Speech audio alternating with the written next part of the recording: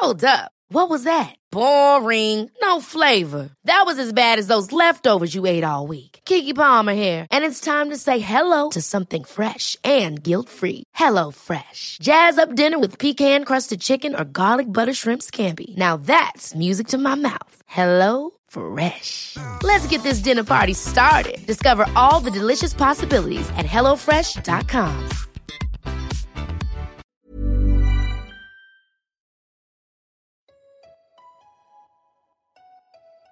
Why does making friends as an adult feel so What hard? should I wear on a first date? What the hell is a formal? But that Why hookup is was buying my not first good. home so What do I want my frustrating? life to look like in 5 years?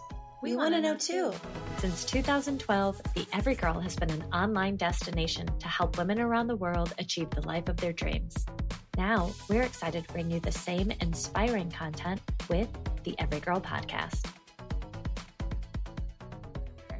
What is up, everybody? Welcome back to the show. It's Thanksgiving week. So instead of doing Ask the Every Girl, I wanted to come on solo to give you guys some tips going into the holidays, because this is something I always get asked about, and I feel like people can spiral, which I totally get, going into a time that's so focused on food and drink, and you're out of your normal routine. Maybe you're traveling, family dynamics can be tricky. Like, it can be a very hard time to balance your healthy routines, taking care of your body with enjoying life and being a normal human being. You guys know I love food. I never restrict.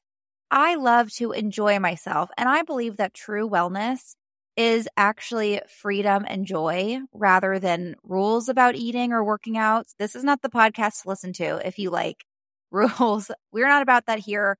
But I also really like to feel my very best. And I know the major difference in not only just my digestion and period symptoms and all that, but also my energy and my zest for life and the way that I show up for the people I love. Like, I know that these things are vastly different when I take care of and nourish my body. So I thought I'd share some non-negotiables that I feel like not only make my body feel amazing through the holidays, but actually help me enjoy the holidays more. First non-negotiable. Every single morning, I make a smoothie. Okay, and this is not my breakfast all the time. This is not like in place of whatever I might crave. This is just like on the side. Like, I almost think of this as like my daily supplement. So, for example, if I'm going to be having cinnamon rolls on Thanksgiving morning while we watch the parade. Also, not a turkey trot family. I would like to hear from the turkey trot families out there. How does one wake up on Thanksgiving morning and run a 5K? That's for another day. Back to the smoothie. I make a smoothie every morning, especially when I know I'm going to be having a busy day, when I'm going to be eating foods that probably are going to upset my stomach or make me feel inflamed. I feel like I can pack in so many supportive nutrients that my body will love and that will make me feel really good for the entire day. So I throw a bunch of shit in there. I load it up. My favorite combo for a smoothie is greens, either usually like spinach or some kind of like mixed greens situation. Blueberries always. Blueberries are super high in antioxidants. I like frozen wild blueberries because they're even more potent in antioxidants. Flax seeds, chia seeds, great to get those omega-3s in. They're also really supportive for hormonal health. Protein powder, I like a clean one. I like Rituals, Truvani. There's a lot of good clean ones on the market that also make your smoothie taste delicious. A little avocado or almond butter in there, get some healthy fats, make it creamy. And then I like to add in some maca, cacao, bee pollen, like add in whatever. This is your time to go superfood wellness girl smoothie. So on Thanksgiving, when I have this loaded smoothie, I know the amount of vitamins, phytonutrients, minerals, proteins, fats, all these healthy things that my body needs that I gave to my body before a day of eating pumpkin pie and dinner rolls and all the things. So I just know that I'm supporting my body in this really amazing way. If I am eating another breakfast, so I don't want it to be too heavy, like if I'm craving eggs and I want to eat the eggs and a cinnamon roll, I'm craving a cinnamon roll right now. I keep coming back to that a lot. Anyway, if I'm craving something else or I want to eat something else for breakfast, I do not force myself to eat the smoothie. Instead of the smoothie, I will make a juice. And this is a juice that I make pretty much every single day. Lately, I've been off my smoothie game and I've been more craving like oatmeal. Sometimes I really like yogurt and like a high protein cereal like Catalina Crunch. Or there's this one I get from Amazon called, I think, Justine's Bakery, something like that. Like high protein, good cereal, very clean ingredients, and some berries in it. So I've been craving that more than a smoothie, probably just because we're getting more into those months where you want something that's like a little bit more grounding and hearty. I still like to make a juice because I'm, again, packing in so many nutrients. So this is the juice that I make on repeat and will absolutely lean on during the holidays. Spinach, little cucumber, frozen pineapple, ginger root, cilantro and mint. I know that's weird, but so important. Coconut water. And then the key is half of a lemon. And I don't mean half of a lemon juice. I mean like the entire half lemon, like peel, the seeds. There are so many nutrients that are so powerful for your digestion. The only thing is just make sure to wash your lemons really well, get organic and wash the lemons well because there can be a lot of pesticides on lemon peels. So just make sure to wash really well. The ingredients are prime for digestion, for immune system, skin, energy, supporting the body's detoxification process. Like there's so many phenomenal nutrients. I'm not bougie enough to have a juicer that feels like for my 30s, like when I'm that much more of an adult, then maybe I'll get a juicer. But for now, I'm yellowing it. I add it to the blender. All these ingredients are water dense enough and not very fibrous. So the consistency comes out to be more like a juice rather than a smoothie. To me, this is like the way that I'm supporting my body and feeding my body nutrients, allowing my body support with detoxification, all of the important things. So that's tip number one. Have a smoothie or juice every morning in addition to your breakfast. Don't make it something like limited and restrictive and force yourself into a smoothie. Non-negotiable number two. Every morning, I make sure to have a moment for myself and do a meditation from the Superhuman app. I had Mimi Bouchard, the founder of Superhuman, on a few months ago. If you guys have not listened to it, my God, stop this, go listen. It is a powerful one. I like this app because I can base the meditation I do off of what I need. So for example, especially going into the holidays, if I'm feeling out of touch with my body, there's a meditation focused on that. If I, want to show up as my best self for Thanksgiving dinner, there are many meditations for that. If you have family drama or just want to feel gratitude while being around your family, there are meditations for that. So I like to be very specific because I think otherwise it can get a little monotonous and you lose that intentionality of why you're taking time for yourself in the first place. I also am not a girly that can sit in silence and do a meditation in the morning. I'm trying really hard to be because it's really great for your nervous system to be able to sit in stillness, relax. And I can do it at night because I guess I'm like tired and ready to PTFO anyway. But during the morning, I'm like, on to the next, let's go, let's get it. So for my meditation, I like to do it while I'm getting ready. Maybe I'll put it on like doing my makeup. Sometimes I'll take a walk. The other piece of this though that I want to add in there is I think that we are not always thinking about meditation in the way that's most supportive. Like we have this idea of meditation that it needs to be this 30-minute period of time. It's another thing to check off the to-do list. I have changed my mind because I think that it's obviously important to be still and focus on your mindset. But I also feel like meditation should be a way of life. We can live our life in meditation through finding moments of presence, of peace, of stillness, of mindfulness. So I think whether or not you have Superhuman, whether or not you like to meditate, whether or not you like to journal, my biggest non-negotiable anytime, but especially going through the holidays, is to think I'm going into it like I'm living through a meditation. I'm getting to live in my most present self. I am mindful. I am engaged. I am focused on experiencing joy, even when things feel stressful or feel anxiety provoking. So that's my biggest focus, is not only just setting aside time for myself, because again, that's very important too. And having that like morning where you can just ground yourself, reset, renew, but to go into every holiday event, every time with friends, family, by yourself, whatever it is, with the intention of I'm going to be fully at peace and I'm going to be fully present. I will give you guys a little bonus tip, if you will, a little sneak peek. I just interviewed Vienna Farron for an episode that's going live in a couple weeks in December. But her tips were so good that I was like, I got to share one with you guys going into Thanksgiving because I know a lot of you are going to need this one. By the way, she's a family and marriage therapist. I should have mentioned that. She's amazing. Such a great episode. I can't wait for you to listen to. But in our interview, she talks a lot about how to stay calm during the holidays, especially when family dynamics come into play. One of the amazing tips that she shared was to take a moment. It can be excusing yourself to the bathroom, going outside for a second, getting a glass of water. You don't even have to leave the room. And just taking a moment for yourself and asking yourself really quickly, how old do I feel right now? How old do I feel right now? Do I feel like the 13-year-old who was fighting for independence but wasn't feeling heard? Do I feel like the teenager who learned that my body wasn't good enough, so I feel triggered around food because it's another source to feel like I'm not worthy as I am? Am I the 6-year-old who felt like I had to please other people in order to make my parents happy? What age do you feel? I think can be such a powerful question, because I think when we do that, we can separate ourselves and realize this isn't present me feeling this reaction. This isn't present me struggling with this. This is a past version of me that is asking for love and support and attention. And what does that past version of me need? And then you can offer that to yourself. It allows us to really reframe and check in with what we actually need in that moment. And that, to me, is even more beneficial than the 30-minute, 20-minute meditation in the morning. Last non-negotiable is one that I still struggle with on a regular basis, and that is eating until I feel good and not going beyond that.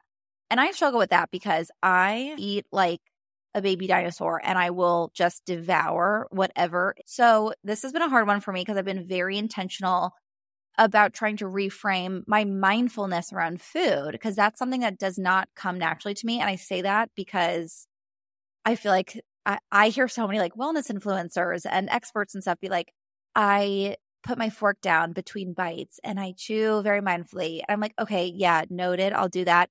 And then I'm like, who out there is putting their fork down in between bites? Who's got the time, first of all? Second of all, who thinks that hard? So I struggle with this too. This is just my intention that helps me feel better. What I do is I take a few deep breaths before eating, especially going into me like Thanksgiving or like a family dinner where you typically are very focused on everyone else in the conversation. And again, you should be. That should be your main focus, is to enjoy the people that you're with. But I like to take a moment, just like a quick deep breath. First of all, it resets my system. It puts my body into rest and digest, so that the body can optimally digest the food I'm about to consume. But it also centers my mind to be like, okay, I'm supposed to be mindful. I'm going to enjoy this food. I'm not going to mindlessly rush through it, just gobbling down whatever's on my plate. I'm going to enjoy this. So I set the scene. Then throughout the meal, I check in with myself like once or twice. I'm not over here on the kids' table like needing total peace and quiet so I can digest my food and like have a whole meditation. I am focused on my family and having fun and the people I'm with. But I just take 1 second to be like, okay, Josie, how are we feeling? What's our stomach saying? Are we still hungry? Do we want more? Do I need a little more joy? And I want to go get another slice of pecan pie? Great. Then I'm going to do that. Do I feel pretty full or I feel satisfied? Okay, great. Then maybe I'll stop eating, see how I feel. Do I feel like I need more nourishment? Then maybe I'll go ham on the Brussels sprouts. So it's just having these moments of check-in to really see how your body's feeling. Before I get to the point where I feel like full, I stop and I give myself a few minutes to just see how I feel, because I do find that it takes some time for the body to fully realize I've had enough. I like that intention because I hate all of the portion size bullshit out there. I hate the rules that are like, this is what a serving size looks like, or you shouldn't eat more pasta than a fist, or you should have a meat that's, I don't know, because I don't eat meat, so I actually don't even know. But I don't like any of that because, first of all, your body is different all the time. I talk about this with cycle especially, but there's various reasons why your body needs different things every day. One day it might need more fats, protein, and fuel. The other day it might need less. One day it might need a little bit more joy through food. The other day it might need less. So your body is different every single day. On top of that, every body is different. So there's something called bioindividuality, which literally defines that every single body is different. So what someone else's portion size is not yours. What your portion size is 2 weeks ago is not your portion size now. So what we can do is just listen to our bodies. Our bodies are always communicating with us. always talking to us, and all we have to do is listen. So allowing yourself that check-in gives you the space to listen. It will tell you when it's full. It will tell you if it needs more nutrients. It will tell you if it wants another pecan pie, and that's okay too. The body needs different things. Listen to your body over portion sizes and all that crap. So those are my 3 non-negotiables. There are so many ways that I like to take care of and support my body. Supplements, all those good things that I could easily get into and go off on a tangent. But if you ask me, these are the 3 things that really make a difference, that I won't skip no matter what, that I'm so intentional about, that help me enjoy the holidays. But let's get into the episode today because our guest comes loaded with more tips to help you get healthy. Lauren Papanos is an integrative dietitian, hormone specialist, and published nutrition researcher. She may be one of the most impressive health experts I have ever talked to because she knows her shit. Like, her advice is not typical advice you hear. She is so well researched, understands the body incredibly well, and I think dives way deeper into functional health and root causes than the average practitioner. In this episode, you'll find out the 3 main reasons why we're all dealing with hormonal issues, because I swear, every woman that I know has PCOS or cramps or acne around their period. Turns out there are 3 specific reasons and root causes for that. We also talk about why you're probably malnourished and exercising too hard, which is a very interesting counterargument to what we typically hear from the wellness industry, which is we're not moving enough, we're eating too much. And then Lauren gives some incredible tips to heal your body and optimize your hormones. And no, they are not the tips that you have heard before, those typical cycle syncing tips. I love cycle syncing. I cycle sync my life, but Lauren sets the record straight on how some of the cycle syncing information out there is actually wrong and can be damaging hormones depending on your body and your symptoms. So this information is going to dramatically help so many of you. In addition to all the hormone tips, Lauren dives into metabolism and thyroid to offer advice and insight for you guys looking to optimize those parts of your health. Lastly, Lauren shares phenomenal concrete tips and things that she does to enjoy the holidays without letting it derail her healing process so she can continue feeling her best through the season without restriction. She is my kind of girl where she loves the details. She goes into the specifics. She loves a wellness routine, but she also loves to eat and she loves to enjoy. You guys, it's hot girl winter. So these tips are going to get you there. This one is for all the hormone girlies. Think of it like all the insight you need to level up your health. We're really taking it to the next level. Please welcome Lauren Papanos to the Every Girl podcast.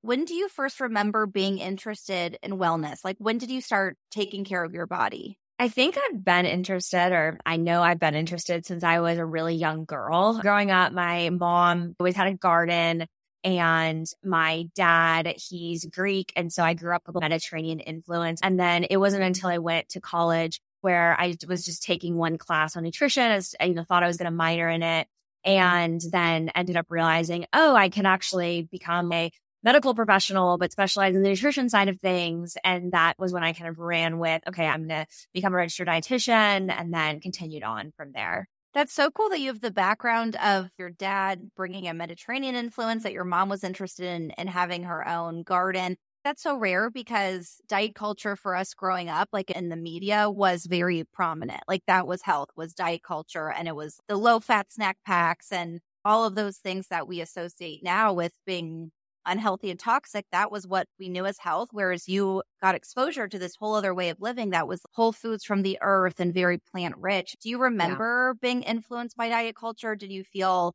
distance from it because you had different examples with your family? I was definitely still influenced by it. I remember growing up reading magazines a lot, but I feel that my cultural piece of my upbringing grounded me in knowing that that wasn't the way. So I do feel that I had an advantage with that kind of Mediterranean background and more of this food as medicine type influence that helped me not get so absorbed in it.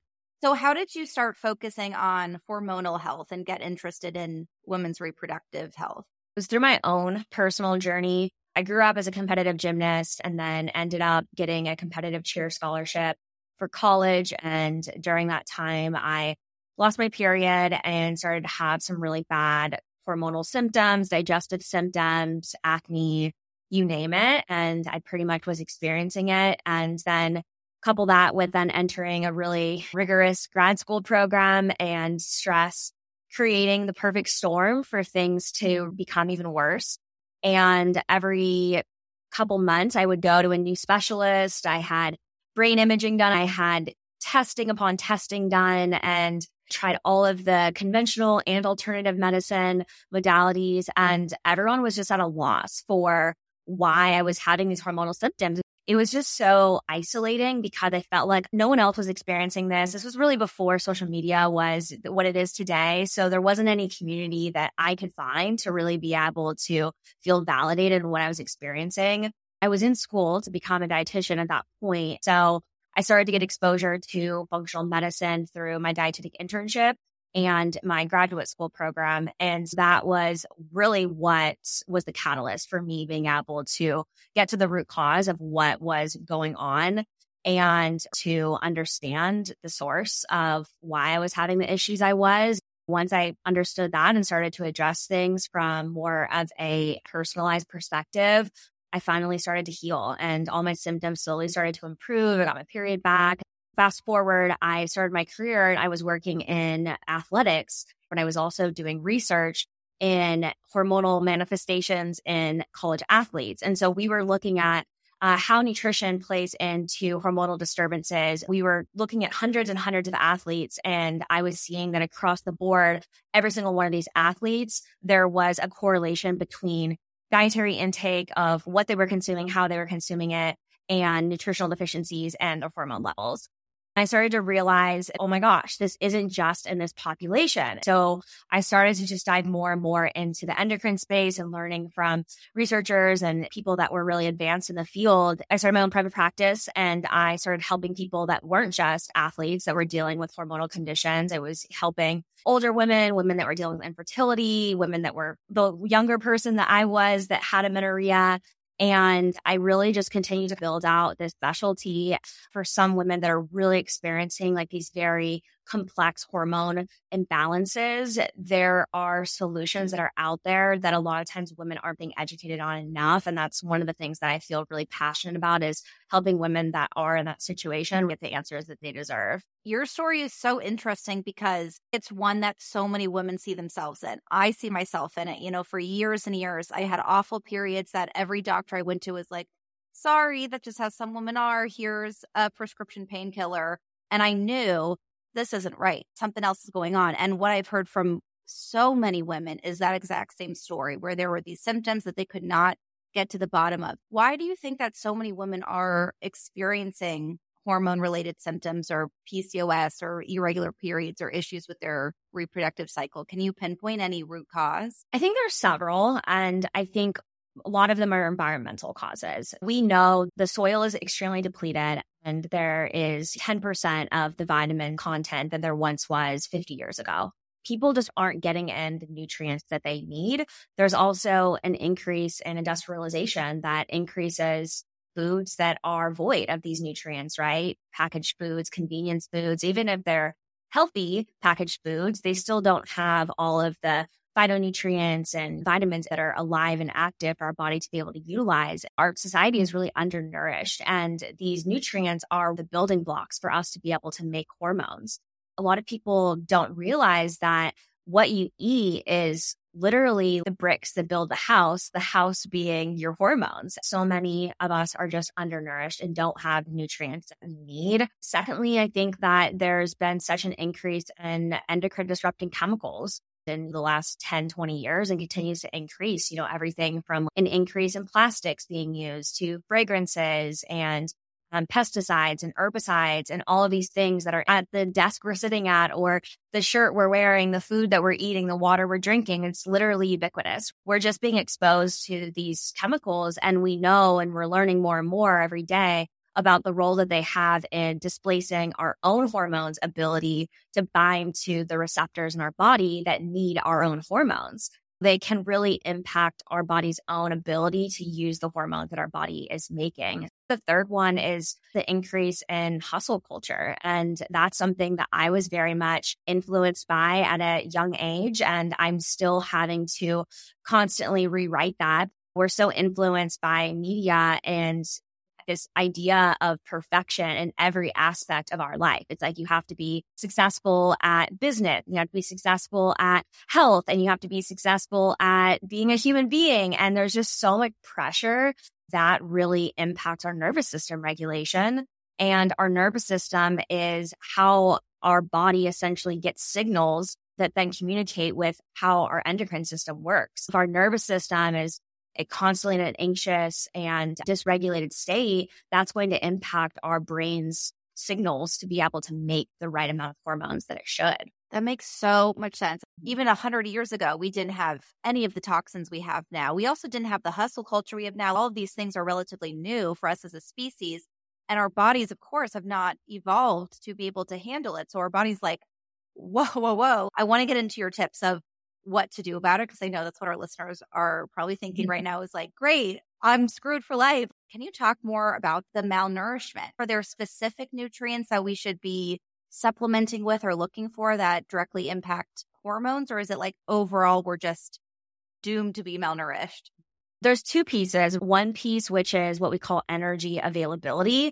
And the second piece is the nutrient availability. Energy availability is essentially the availability of energy that's left over for the body after it uses the food that you eat, which is energy, right? Once it uses the food you eat for all of the processes of your body working. So things like your heart, your liver, your kidneys, your brain, exercise, walking from point A to point B, whatever's left over, that's what we consider availability. What we know is that when there is low energy availability, so when there's no energy left over or there's a deficit of energy left over, it has a huge impact on our endocrine system, our hormones. Sometimes women enter into low energy availability because they are fasting and they're not eating enough throughout the day. It could also be that they are consumed by some of the diet culture, like you mentioned, and this low calorie, low fat, low carb craze where maybe you feel full. And so you're like, I feel that I'm eating enough, but you're not actually getting the energy that your body needs. And that puts you in a low energy state. The third, which I saw a lot working in sport, is just intense exercise. For a lot of active people, they don't realize how much energy it's being expended, not just through actual exercise, so the hours you're exercising, but also the metabolic impact that that puts on your body for hours afterwards. You're not just burning calories during exercise, you're also having a metabolic response afterwards. Sometimes it's that people can't afford to eat enough to be able to match that, or they don't have the time. They don't have the preparation skills to make sure that they're eating enough. You really have to treat it like a second job when you are that active, because there's so much planning and strategy to make sure that you're staying in this positive energy balance state. That really, we know, impacts women in those reproductive years, from when you first have your first period all the way up until you had your last period, which would be menopause, when you've not had a period for a year. Those years in between there, which could be anywhere from like 12 to 50, energy availability is going to play an extreme role in your overall hormone balance. The second piece of that is the nutrient availability.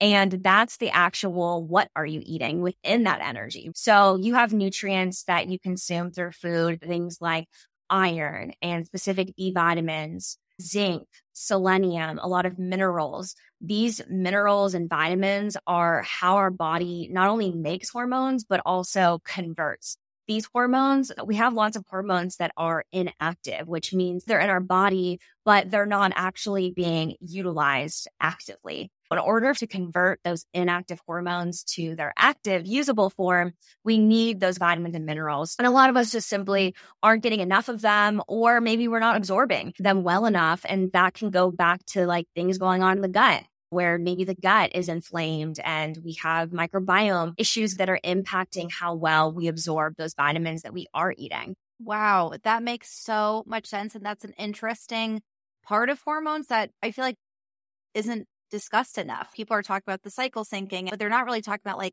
the health of the hormones to begin with. So what do we do? What's the answer to having that proper balance between nutrition and exercise? It can be really tricky to establish, and it can take a little bit of trial and error to find what your individual body needs and also what's conducive for your lifestyle, your goals. There's so many factors that go into this. If someone's in a acute hormone imbalance, they're not having a period, they just got diagnosed with PCOS, and they're dealing with a lot of the symptoms that come with that, like dark coarse facial hair growth, acne, regular period, infertility, then the strategy is probably going to look different than for a woman who doesn't have a hormone condition, but is just wanting to make sure that they're supporting their hormones. That's because there are certain things from a nutritional therapy perspective that we might do for treatment to improve those symptoms that are happening. But I like to always work with people in understanding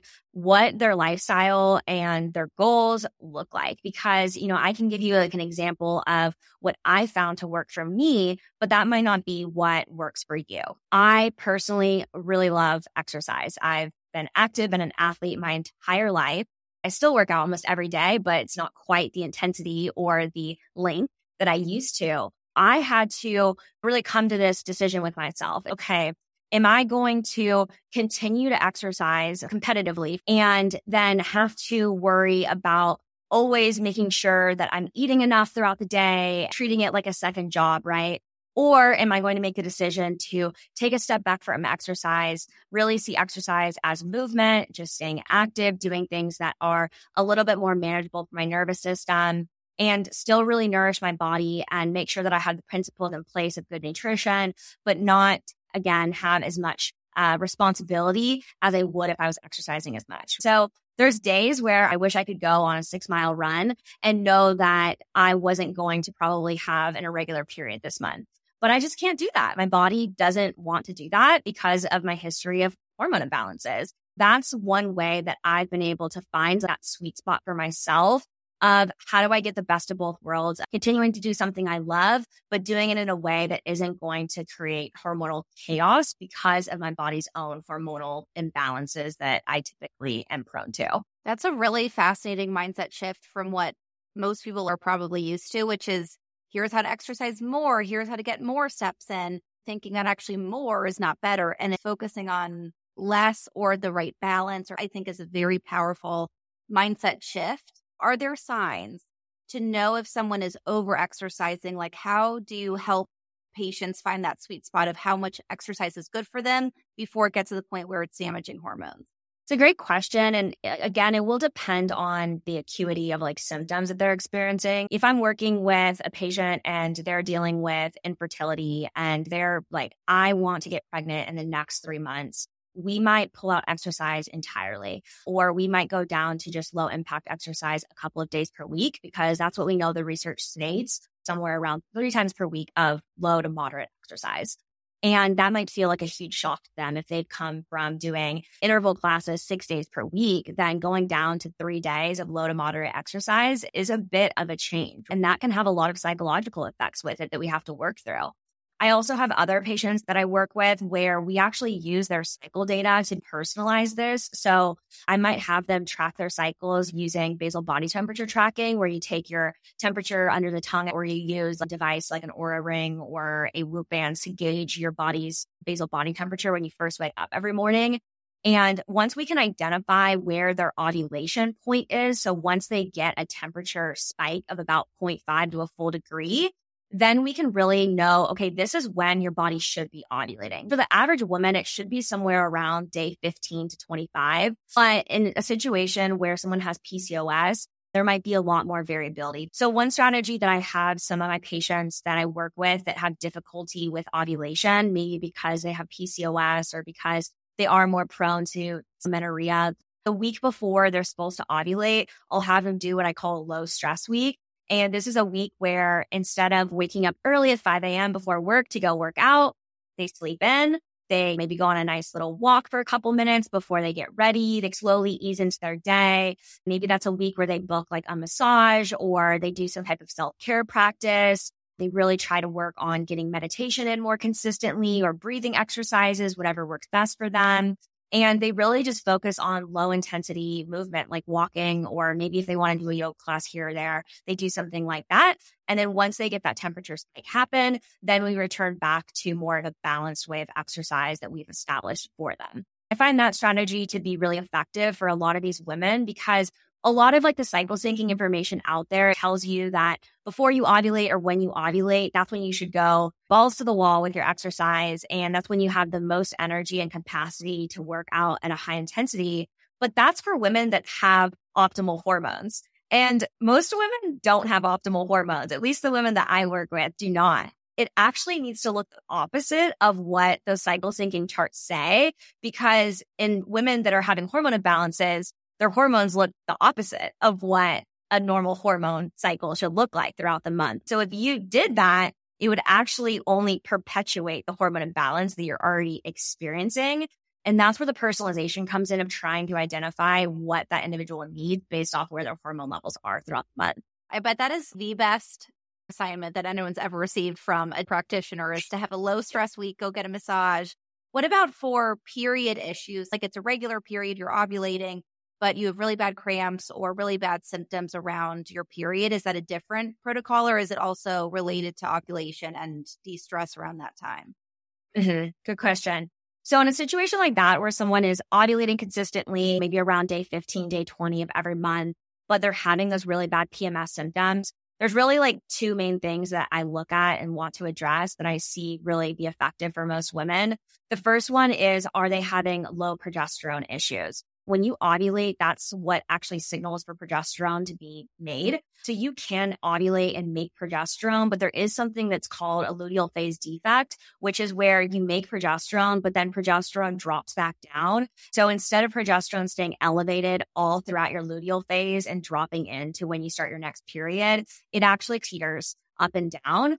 And that can lead to worsening of PMS symptoms because you don't have adequate progesterone to kind of counterbalance that estrogen that's also there. So one way you can see if that's an issue for you is just taking your basal body temperature every day. And if you notice that there's a lot of fluctuations, so when you ovulate, your temperature is coming up to 98.2 degrees, but then 4 days after that, your temperature comes back down to 97.2. And then it comes back up to 98, and then it comes back down to the low 97s. And there's a lot of variability. You probably need some progesterone support. And I really recommend for women to focus on natural ways to support their progesterone rather than actually utilizing progesterone, unless you're in a situation where you need it, like you have infertility type situations. Progesterone actually decreases the amount your body makes naturally. And majority of women should be able to make progesterone if you're in those reproductive years. So there are natural things like making sure you're getting adequate B6 and vitamin C. And these can be things through diet as well as supplementation that can help boost those progesterone levels. The second piece is lowering your inflammatory environment. When you look at cycle syncing information, it typically says, make sure that you are taking a low stress week, the week before you start your period. And so for someone that does deal with PMS, that can be helpful because exercise can create inflammation, especially resistance training where you're tearing muscle fibers, right? There is a little bit of like microinflammation that happens. So it would be valuable in that situation to maybe look at doing lower intensity workouts that week before. And then I would also look at making sure you're flooding the body with anti-inflammatory nutrients. I call it the PMS stack, but essentially it's making sure that you've got magnesium through diet and supplementation, omega-3s, vitamin E, and then turmeric. You can do turmeric or you can do ginger, and they kind of work in the same mechanisms. But I typically will have women that have those PMS symptoms, like really focus on making sure they're hitting the therapeutic dose of those sources, their food and supplements for that week before and into day 2 of starting their period. And I find that to be really effective in helping lower everything from like cramping to headaches to fatigue. All of those are inflammation symptoms. Right before you start your period, there's a higher level of inflammation in your body to begin with. And if you already have high inflammations, you can imagine how high that inflammation gets. And that's why you experience a lot of those symptoms. When I was having really bad periods, I was like, when I'm not on my period, I do not want to think about it. So I'm just going to like pretend it doesn't exist. The day would come on my period. I would have to go home from school because I'd have the worst cramps. And then I'd just be like trying to get as much Advil in to help. And it wasn't working. So it's so smart just to think, what am I doing to support my body before I'm actually menstruating? What are you doing to support your body beforehand to prevent it rather than reacting when your body does have these symptoms? What do you say for patients that you have who have a reaction to limiting working out or avoiding working out at certain times? What do you say to those patients? In those types of situations, there may be more complexity in terms of like body image or food relationships. So there might be a bit more counseling that's involved. One practice that I really like to utilize are these micro exposures. And you can do this in many situations, whether it's food or exercise related. But instead of taking the whole week off of exercise, right, just start with adjusting the workouts that one day. So just Monday out of the entire week. And then the next day, I'll have them journal and reflect on what physical and emotional changes do they notice by making that adjustment. And 99% of the time, what they will journal on and what they'll notice is nothing. There was no negative. Once we do that on Monday, then maybe the next week or the next month, let's do Monday and Tuesday, and then let's journal on it. Okay, again, nothing bad happened. Now let's add a third day into it. A lot of times our brain is so fearful that there's going to be these negative ramifications. You know, I eat a cookie and I'm going to instantly see 5 more pounds on the scale, or I'm going to not do my workout class on Monday and I'm going to instantly gain 5 pounds the next day. But we can really build those confidence muscles with ourselves of teaching our brain there's nothing to be fearful of. You can really start to build that trust with your body and also rewire your brain in terms of not seeing that as something that's going to be a catastrophe anymore. That makes sense because we know that if the opposite happened, it wouldn't make a difference. Like if we never worked out and there was 1 week that we worked out really hard every single day, we know that it wouldn't change our body if we didn't keep it up. One salad is not going to make you healthy if you're eating a diet full of donuts, just like having one donut is not going to make you unhealthy if you're eating a diet full of plant-rich foods. It's all very mindset rooted. The fear around our bodies and not trusting our bodies, I think that's so powerful to learn. We actually can trust our bodies to be healthy as they are. We can support them, love them, listen to them. But it's not like we have to be working so overtime and doing intense workouts and intense limiting diets in order for our body to do what it's supposed to do. And in most cases, like you're saying, it actually negatively impacts it and is hindering it from doing what it's supposed to do. I know, again, that it's really hard to generalize and to give tips that apply to everybody. But do you have a hormone healthy protocol or any other advice that you give to patients that are just looking to heal their hormones? I think the first place I would start is track your cycle. A lot of women will use a calendar method because that's the most accessible and the easiest to do, but it doesn't really teach you much about your cycle. Ovulation really is the MVP of your cycle. So I actually would focus your energy more on if and when you're ovulating and tracking for that rather than tracking for when you start your period. Because if you're not ovulating, then that's a really good indicator that there is hormonal imbalance going on. And your recommendations are going to look different than someone that is ovulating. Generally, ovulation should happen around day 14 to day 20 of the cycle, day 1 being the first day that you start bleeding.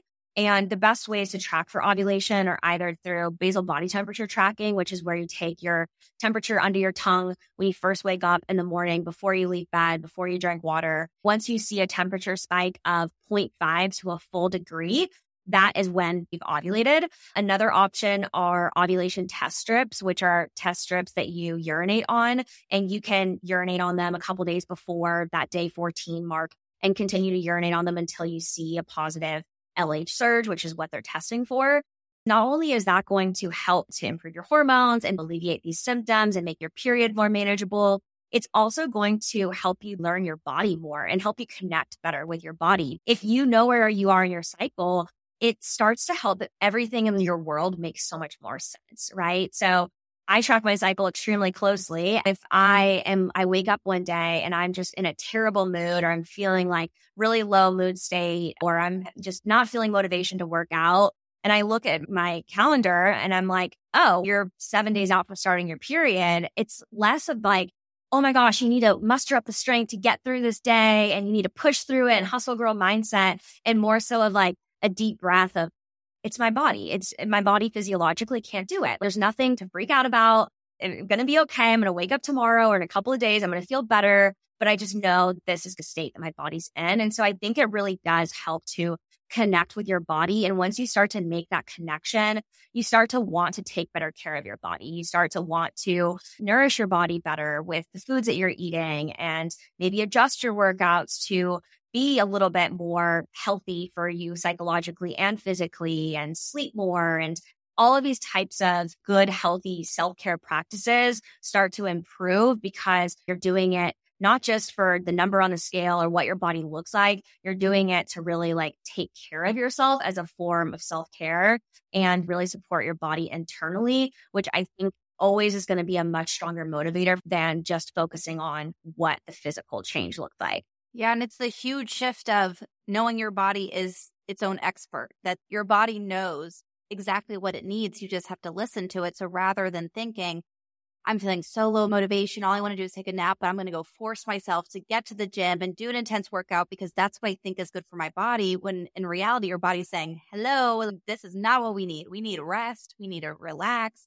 I want to talk about metabolism. Can you explain what is metabolism? How does it relate to hormones? And what are some misconceptions that you see about it? So metabolism essentially means the process of our body breaking down the food that we eat into energy. You consume protein, carbohydrates, and fat. Those are macronutrients.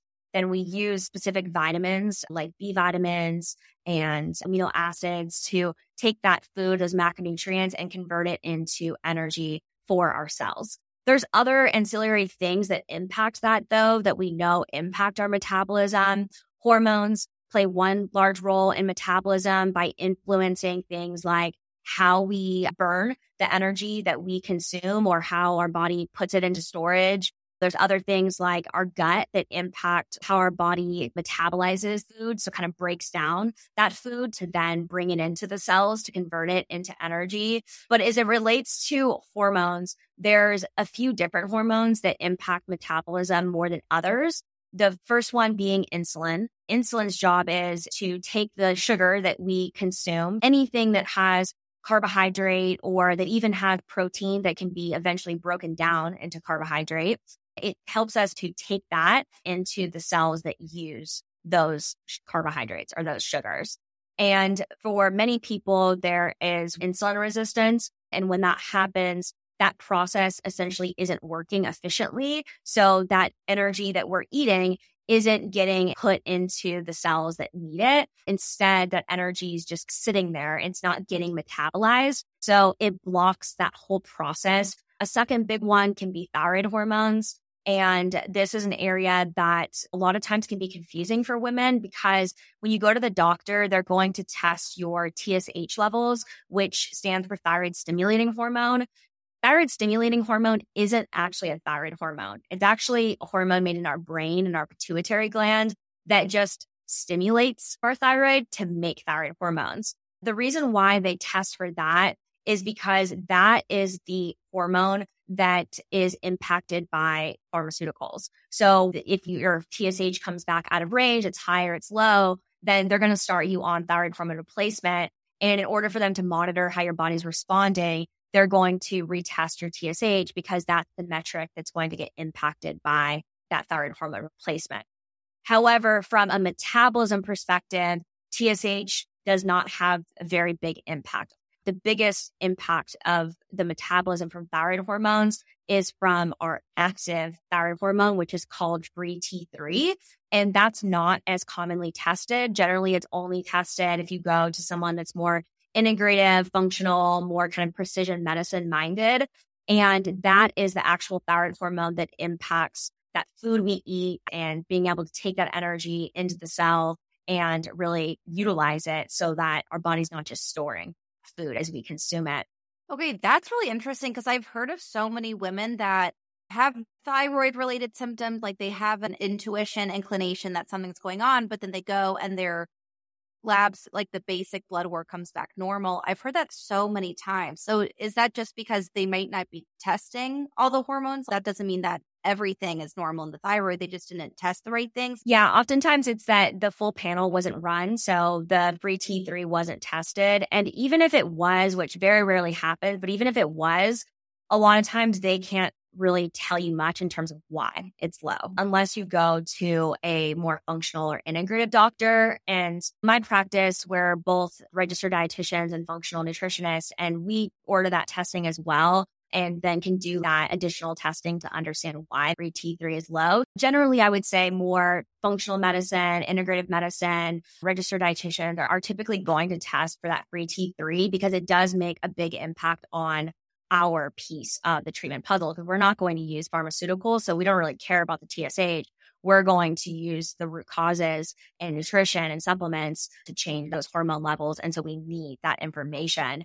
When I was doing research in hormones and nutrition, like I mentioned early on in my career, the biggest thing that we saw was that there was a lot of these hormone imbalances that were happening in subjects that had really low free T3. Every single time, once we started to attack the nutrition piece of things, that free T3 improved pretty dramatically within a couple weeks to a couple of months.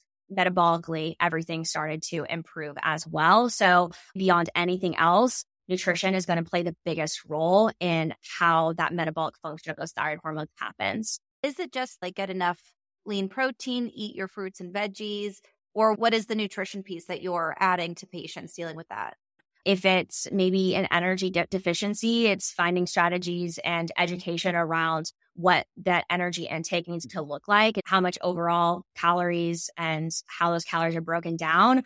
I'm not a big calorie person. I like to educate people more so on what their plate should look like, what is an adequate amount of foods. I'm not having someone actually count calories because I find that to be really unsustainable and triggering for a lot of people.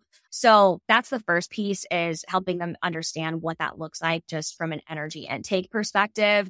The second thing is auditing. Is there enough good complex carbohydrates in the diet, and how are those being eaten throughout the day? Because those are going to play a really large role in thyroid hormone conversion. And then making sure that there's adequate minerals as well. So those minerals I talked about, like there's an iron deficiency, magnesium, zinc, selenium deficiency, that we are integrating those food sources or supplementation to help restore deficiency. But there can also be situations where someone might have high levels of mycotoxins, so they've got mold exposure, or they have environmental toxins, heavy metals, they have gut imbalances within their microbiome of bacteria, and those are what are causing that low free T3. And in those situations, the nutritional approach looks very different, because then we're using nutrition to support liver detoxification and decrease exposure of some of these things like the mycotoxins and endocrine disruptors. When you said it's about like how you're eating complex carbohydrates throughout the day, what does that mean? Is there certain times that are better, or is it just making sure that there's like high fiber? If I'm working with someone that has an insulin resistance where their insulin levels are elevated, we might work on making sure that majority of their complex carbohydrates are around exercise, because that's when you're going to be the most sensitive to insulin. So you're going to have the best ability to metabolize those carbohydrates until we can improve that insulin resistance. So that might be one example. A second example for someone that's maybe not insulin resistant, has totally healthy insulin levels, then it might be that they're dealing with high cortisol issues and they're struggling to fall asleep at night. A lot of people don't know that carbohydrates actually are what help us to convert serotonin into melatonin. So for those types of individuals, it might actually be best for them to consume most of their complex carbohydrates at dinner or their last meal of the day, because that's actually going to help increase the amount of that melatonin production. So it really is just dependent off that individual and looking at where are their issues happening throughout the day hormonally and from a symptom perspective that will help us to be able to strategize where and how much of those carbohydrates should go at like a specific point of the day. So for people listening who are like, wow, this is fascinating, this is so much more information than I feel like I've ever gotten, what are some steps that you could give them that could be easy takeaways? Are there certain tests you can go to your doctor and ask about? Are there certain supplements to add in? Like, what are some tangible steps that someone listening can take away if they feel like this is all amazing, this is going to help me, but I'm feeling overwhelmed, where to begin? So depending on where you are in the spectrum of, if you are completely new to learning how your nutrition and lifestyle factors impact your hormones, we talk about things like focusing on the quality of the food that you buy. So maybe it's just starting with trying to buy more of your produce organic, or if you're eating animal protein, switching over to wild caught and grass-fed products to lower the amount of hormone exposure. Grocery shopping, I think, is a big place to start because that's majority of the food that hopefully you're consuming throughout the day. And then we talk about things like meal structure, how you pair foods together and how often you eat throughout the day, the role of healthy blood sugar levels, making sure that when you eat, you aren't just having carbs by themselves. You're always having some vegetables, some good fats, some protein. Every time that you eat, those should always be alongside of your carbohydrates because those are going to help your body to stabilize that blood sugar response to that meal. So that's really the foundations, the quality of the food you're buying, and then how you're pairing those foods together throughout the day. If you're like, I already am doing that, I still know that there's some hormone imbalances, or maybe it's not even showing up as hormones for you. I really believe in hormones because they impact the way that everything feels and functions in our bodies. I work with people sometimes that have these chronic digestive issues, and it isn't until we actually improve their hormones that their digestive issues improve, because sometimes it is more than just the digestive symptoms, but maybe that's all that you're noticing. So it could be you're dealing with digestive symptoms that are improving. You're dealing with irregular cycles, hair falling out, acne. A lot of those are rooted in hormones. And really the next step, if you want to get to the root of what's going on, I call it like collapsing time. Instead of like wasting time and energy buying all of these new supplements and trying all of these different dietary strategies, just get testing done that can help you identify what's going on. And then from there, we can put together what sustainable changes do we need to make to elicit healing, elicit rebalancing in the body. Getting your hormones tested is a great place to start. For a lot of people, when they do have hormone imbalances, they might need additional testing to explain why those hormone imbalances exist. Hormone imbalances are never the root cause of the issue. So, for example, if you get your testing back and you've got really high cortisol levels, or you've got really high estrogen or really low progesterone levels, then we actually want to do additional testing that looks at things like what's going on in the gut, what's going on in the liver, what's going on with the overall stress burden on the body, because that is really where you're going to find those answers of why those hormones are imbalanced. Especially going into this time of year where it's the holidays, people are doing a lot of parties, a lot of things we're doing are centered around food and alcohol.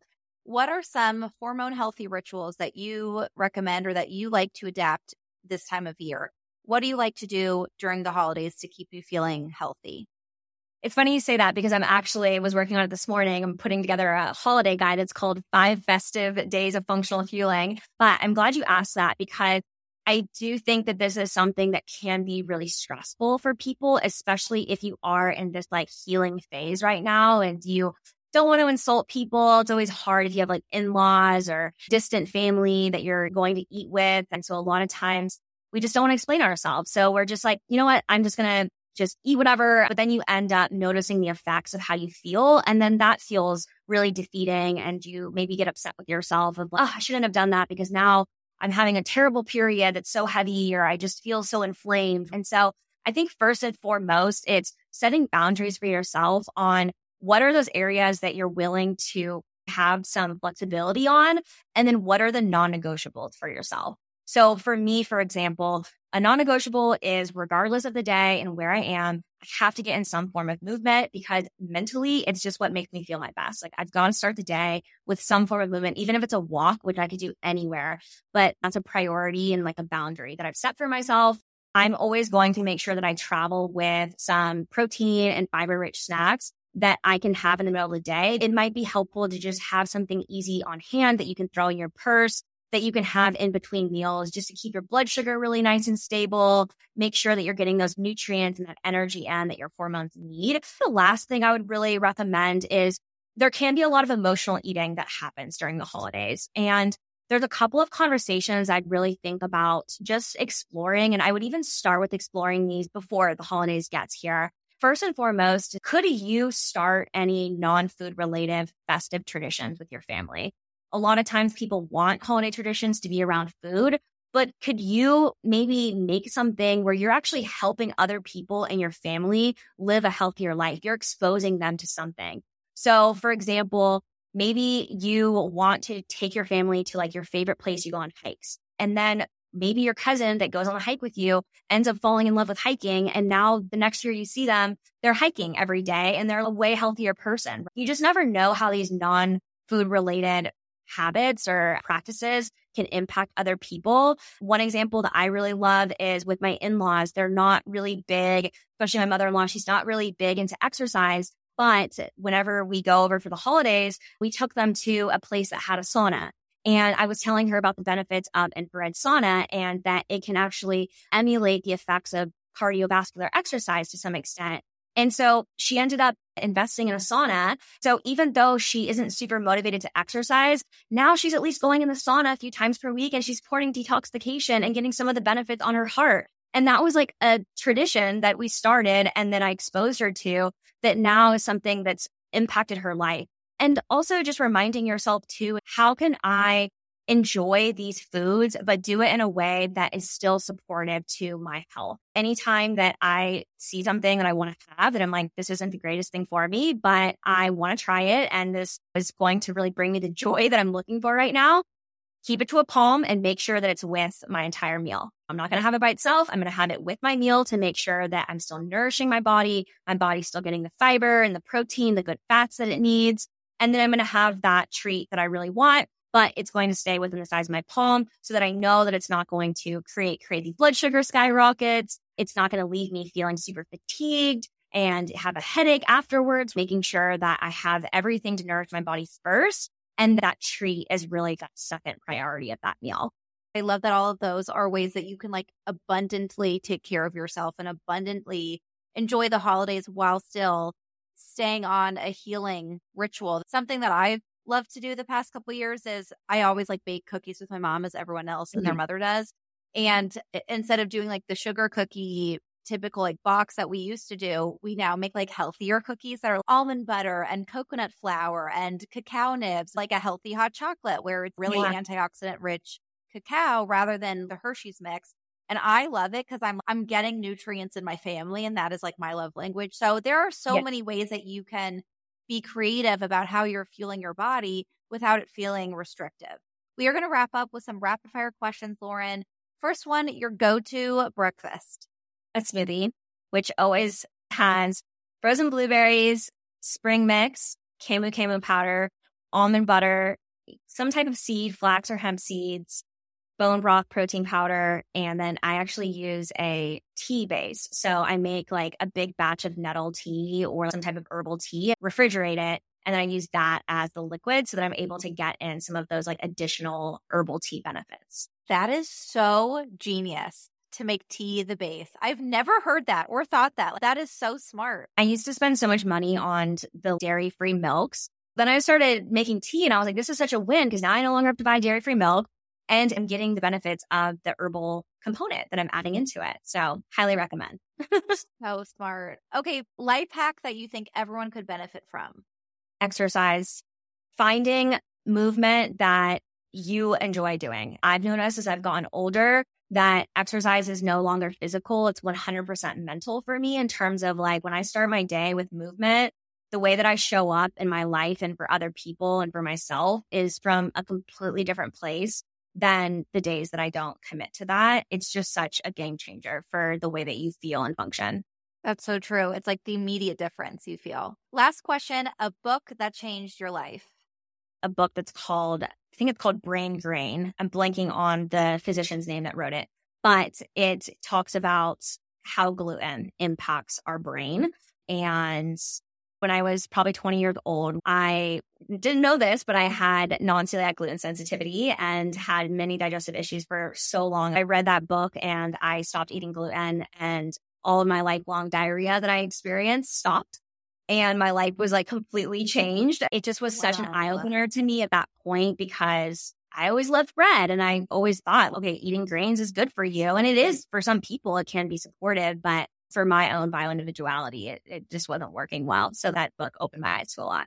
It's crazy how one book you read, that's why I love this question, because it's like the one book that actually does change your life. Like, okay, Lauren, where can everyone find you, work with you, do your programs, listen to your podcast? Give us all the things. So my practice is called Functional Fueling and our website's functionalfueling.com. I'm on Instagram at functional.fueling. My podcast is called Strength and Hormones, and I bring on different experts in the hormone space to talk about just teaching you more about your hormone health. And like I mentioned, I'm putting together a 5 festive days of functional fueling guide right now. My recommendations for navigating the holidays and a way that's really supportive of health, but in a way that's supporting joy and being present with your family.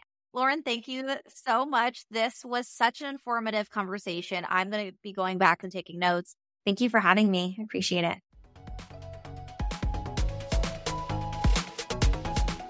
I hope you enjoyed the episode. I know I sure did. If this episode gave you any value or you're liking the show in general, please do not forget to rate, review, and subscribe. It really makes a huge difference for our show so we can keep growing and bringing the content that you love. If you want more info, you can find us at The Evergirl Podcast on Instagram or at theevergirlpodcast.com. Talk to you next week.